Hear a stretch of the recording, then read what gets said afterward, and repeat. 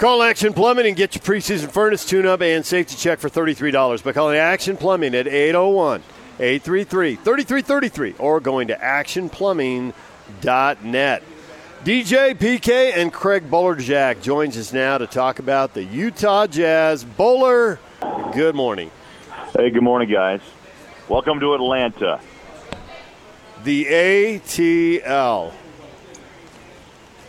What has gone so horribly wrong that they are 6-22, dead last in the Eastern Conference, and a 5-game losing streak that includes losses to the Bulls and Knicks, who you think would be a couple of easy marks, but it turns out even the Bulls and Knicks are better than the Hawks. Yeah, it's amazing, huh? New York, this score just was staggering, 143 to 120.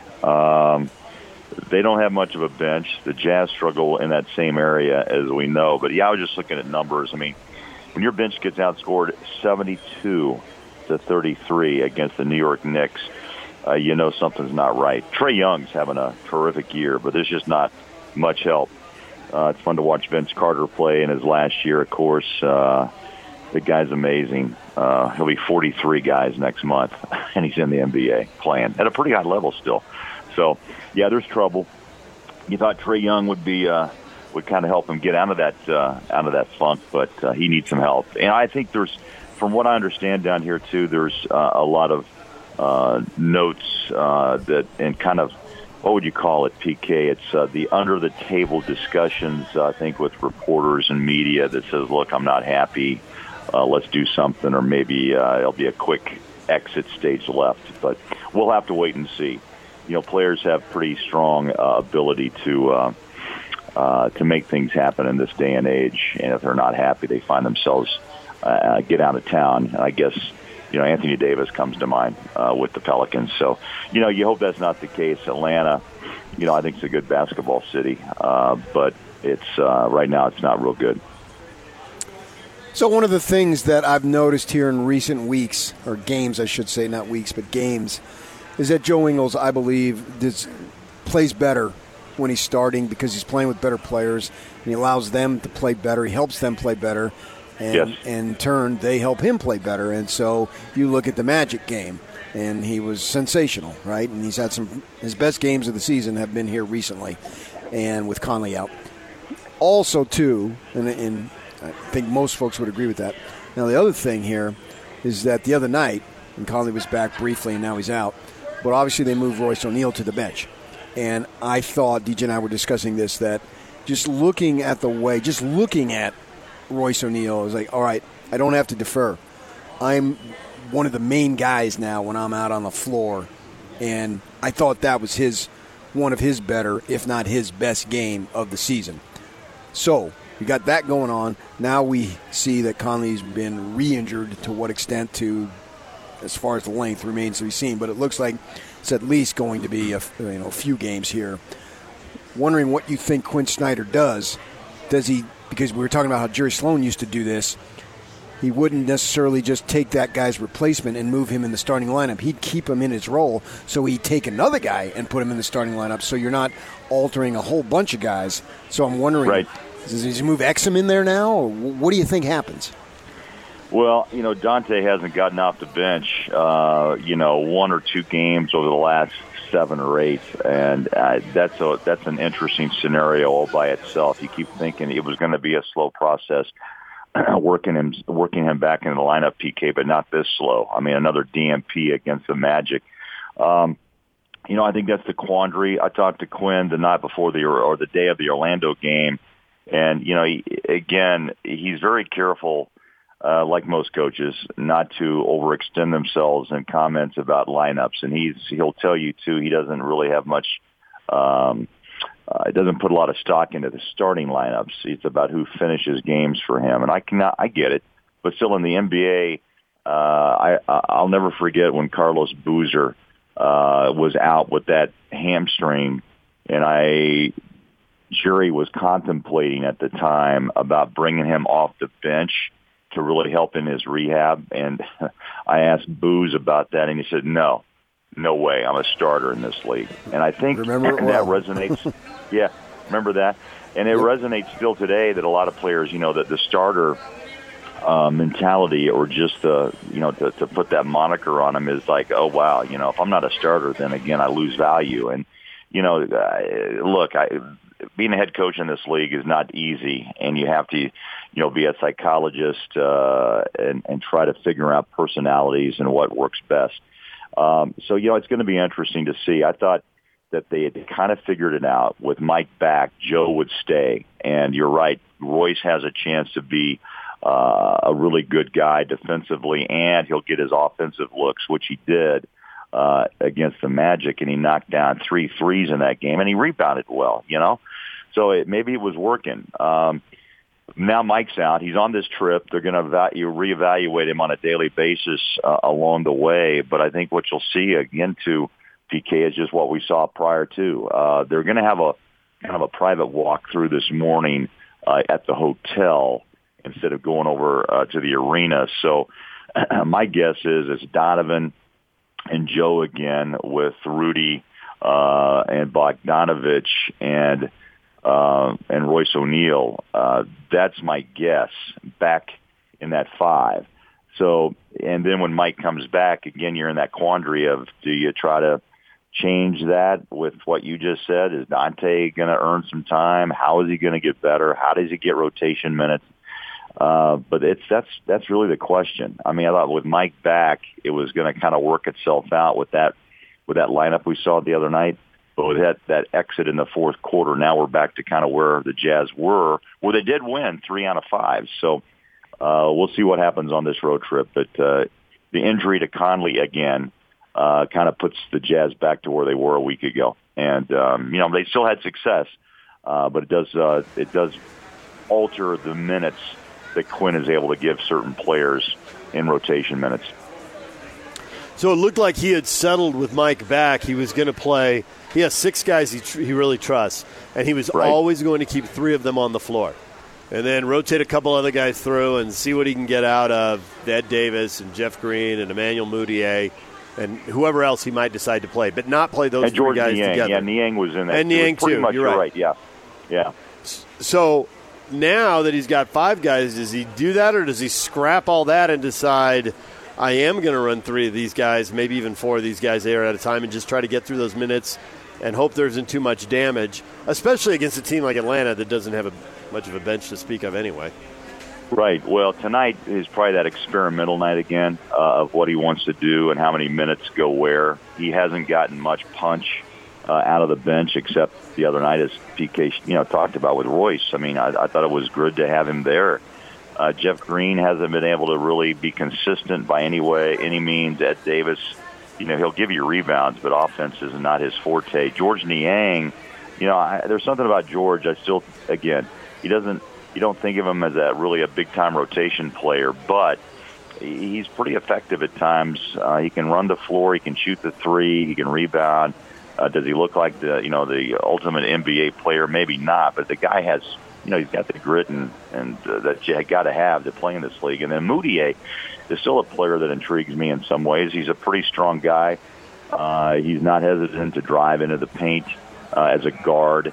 And again, he's had some turnover issues, finishing at the rim issues. But I still think the Jazz hope that with the right coaching, this guy can be a contributor to this team off the bench. But I think, again, tonight, the heavy load, and maybe the Jazz get a break if they can build and sustain the lead, guys, which has been a problem as well, to give them a break where they can actually play some guys off the bench in the second half and actually kind of see and use those minutes to see really who's going to be able to use those minutes that Quinn Snyder needs in the rotation. Craig Bolerjack joining us here on 97.5 and 1280 The Zone. My turn? If you want. Okay, yeah. I forgot. I wasn't. I thought it was your turn. Are you guys at a restaurant? Where are you at? We're at the Road Home. It's the Holiday Media-thon. Very nice. And we're down it's the first year it's down in Midvale because the downtown location is closed now. So we're in a tent in the parking lot, and there's people coming and going and, a ton of distractions. Well, no. I heard the hustle and bustle, and I thought, I thought maybe it was, you guys were having a little restaurant visit, but no, I understand now. Awesome. It's good. Good time of the year, as always. Yeah, we'll be here today and tomorrow. I saw Gobert. Got me excited. Really got me up. Got my heart pumping. A little left-handed hook that he put in off an offensive rebound.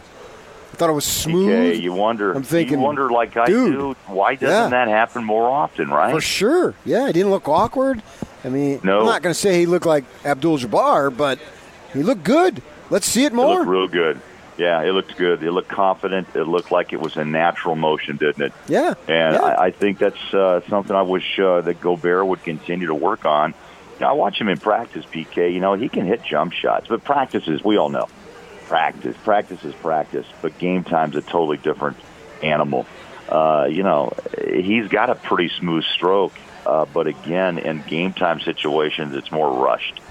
That shot could just be a real easy, confident shot for him. Maybe that's the next step from the rim play for him, just to be able to do a sweeping hook shot in this progression of his growth. But it would really help, I think, again, just to have another weapon in his bag, right? To go and to attack mostly on the left side because he's a left-hander. But you never know. He's really an intriguing player, and usually he's always trying, and he's one of the most intense guys I've been around when it comes to practice and believing in it and wanting to be good, to be great, actually, is what Rudy has said. I don't want to be good, I want to be great. Now the next step, we know what he can do defensively, right? It's about the offensive side of his game, and maybe that's a little just behind the curtain look of what maybe is to come. Let's hope.